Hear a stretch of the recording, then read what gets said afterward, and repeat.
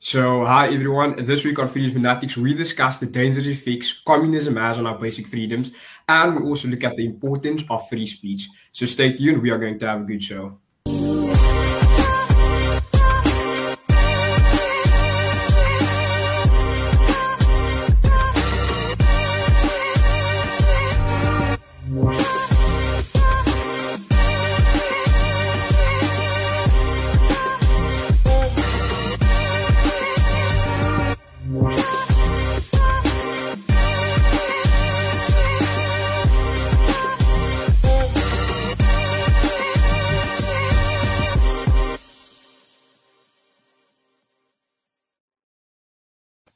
Welcome to Freedom Fanatics. This is a production of the Freedom Advocacy Network. And each week we discuss the latest fan content with our authors and our contributors. My name is Solon, and this week I'm joined by Simpe, who is an analyst at the Center for Risk Analysis, a first-time guest, really excited to have her, and also Michael, who is the head of media at the South African Institute of Race Relations. Thank you guys for making the time. So first up, we will be discussing an article which is titled Communism, Where Freedom Goes to Die. So communism is essentially a political ideology that seeks to make the state the organization that has central control of the economy. Simpe, I'll come to you first. The primary objective of communists is to first gain control of the individual's economic pursuits, and because they understand that this will allow them to infringe on basic human rights. And there's this link between the central economic control and the erosion of liberty. Your thoughts? I fully agree with you. And I think it's actually a fact that is often so overlooked that, the centralized control of the economy is not limited to, economic implications. It has far-reaching consequences for people in a society. And, having a job and earning a salary and being able to choose what you're going to do with that, that also has like it has like a self-actualization element to it. It's not purely this buy and selling trade-off that we do in economic systems.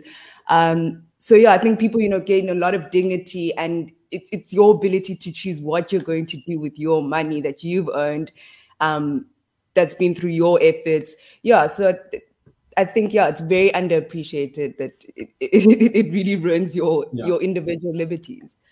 Yeah, absolutely. I agree with you. And Michael, I'll come to you now. Another concerning point of communism in general is that despite its false vision of utopia and perfection, we see that its reality in places like North Korea, for example, are very much restrictive, and there are no press freedoms. There's this restriction on the free exchange of ideas, and this is usually to the detriment of that society. Yeah, I think very much so. And I think, in contrast to closed, rigid societies where people are told what to do, what to think, and in which people have very little scope for acting in their own and society's interest, the point that Simpe was making, that the very great power of being able to act on your freedom in your own life.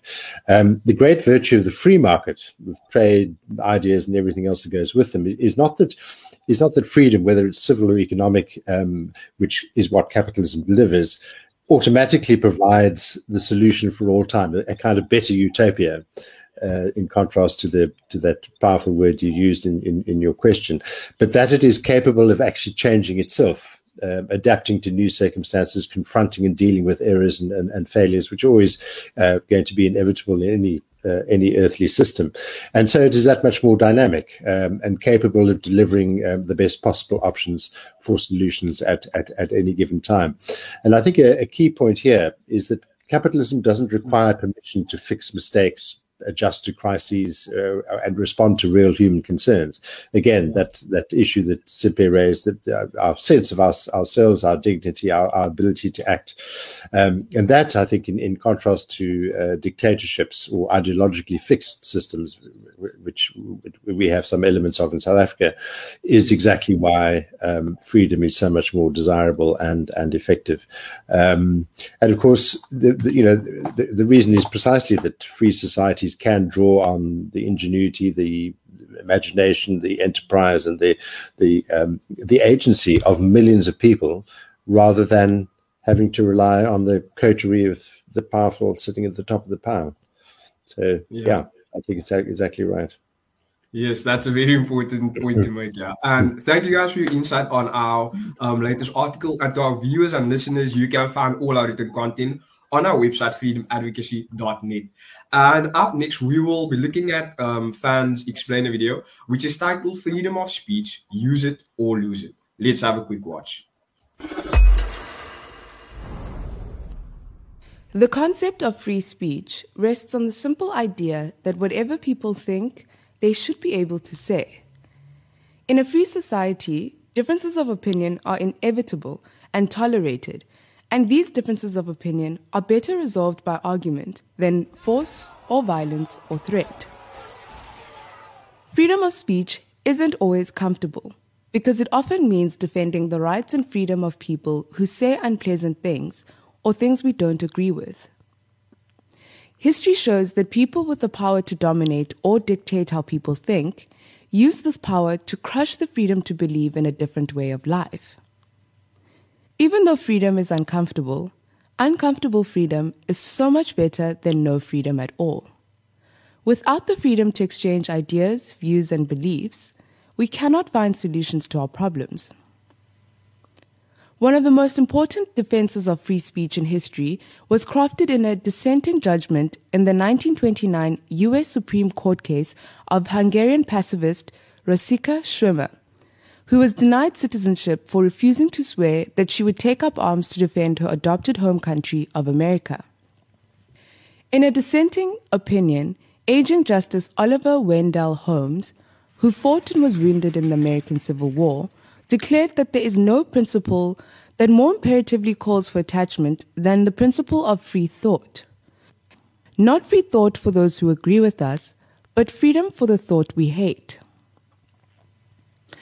The freedom of speech codified in our Constitution is key to building a better South Africa based on better ideas. If you want to live in a free country where you can think, write, sing, pray, and speak freely, you must stand up for freedom of speech, even when it becomes difficult or uncomfortable. Your freedom is worth fighting for. Join FAN today to build a new tomorrow.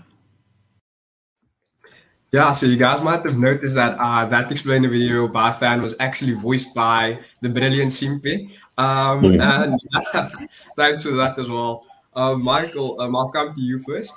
Our explainer video correctly states that people who have power and are dictators tend to be very adamant to crush freedom of speech and the diversity of ideas. Why do you think this is the case?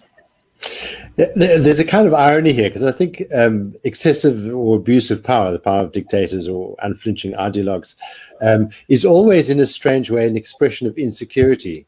It's the unwillingness to risk being contradicted or challenged or having the ideas tested. And I think, the reason is that their power is solely derived really from there being a kind of unswerving commitment across society and those and their subjects, what people they regard as their subjects, to what they say is true, what they say must be done, what they say is best for society.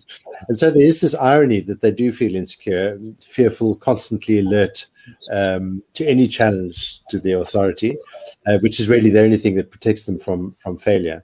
And their very first step, as you rightly point out, in trying to guarantee the absence of all these unsettling risks is, of course, to curb free speech, and so limit the scope of society to think differently and make the case for change. So, yeah, it follows directly from the nature of their power power and the nature of their insecurity that they cannot tolerate contradiction and alternative points of view.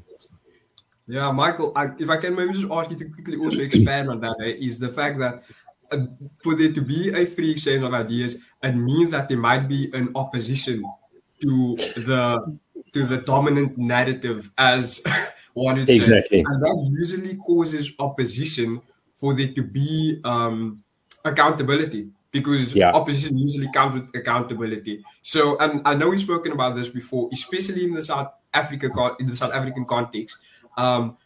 Historically, especially under apartheid, that for there to be a free exchange of ideas caused that there was opposition to the dominant narrative that was actually set. And that is very much something that you yourself was a part of. Yeah, indeed. I think that's critical. And the risk always is, of course, where you do have dictators or powerful ideologues who impose their will on society, is that society, there tends to kind of percolate through society this notion that perhaps it's best to leave the decision making to those who are powerful, partly because the risks of going against them are so great. But that key point is that opposition is central to there being a challenge, people finding the courage to just speak against the grain of the powerful, and to form themselves into organized opposition, organized resistance, even in order to secure and strengthen those rights to free speech. Yes. Simpe, I would like to come to you now and actually ask you, what are your thoughts on the importance of free speech?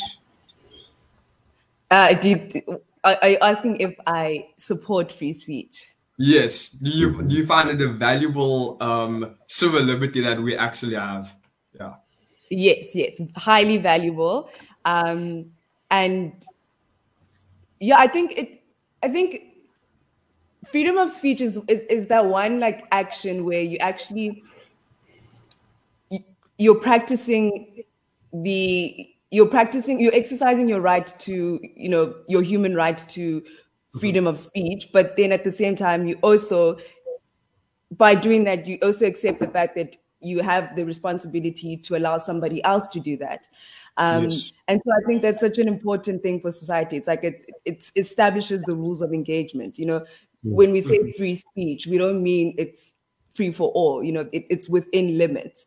And so I think it's a really important concept for any sort of collective. If you're living one man, okay, maybe we can start restricting civil, free speech and so on. But if you're going to exist in a society and you're going to exist with other people, critical engagement is almost inevitable. And if there isn't any critical engagement, then someone's at a loss in that society. It can't. It won't be a free society. So I think it's a very important part of any democratic and liberal political formation. And I think also, when you speak of like apartheid, like at any critical social change in a society, the fact that people were willing to speak out against the norms and say, actually, you know what, this is not, I don't believe this is right, and I'm going to speak out, I'm going to oppose your views. That was the catalyst for change, and that was necessary. Yeah, I think you're absolutely right. I like the point you make about the fact that it's like, as much as it's such an essential right for a human to have, there's also responsibility that comes with it. And you cannot use your freedom of speech to actually impose on another person your thoughts, your beliefs against their will. And I think that's also something, especially when it comes to contexts such as social media, that something that really needs to be implemented, because it can usually get very authoritarian on those platforms where one dominant narrative needs to reign supreme. over another. So yeah, thank you guys for your time. And I think we've now reached the end of our episode. And to our viewers and listeners, don't forget to catch us on Spotify, Apple Podcasts, YouTube, and IGTV. And to join fan and support our fight for freedom, you can sign up at freedomadvocacy.net. And remember, guys, your freedom is worth fighting for.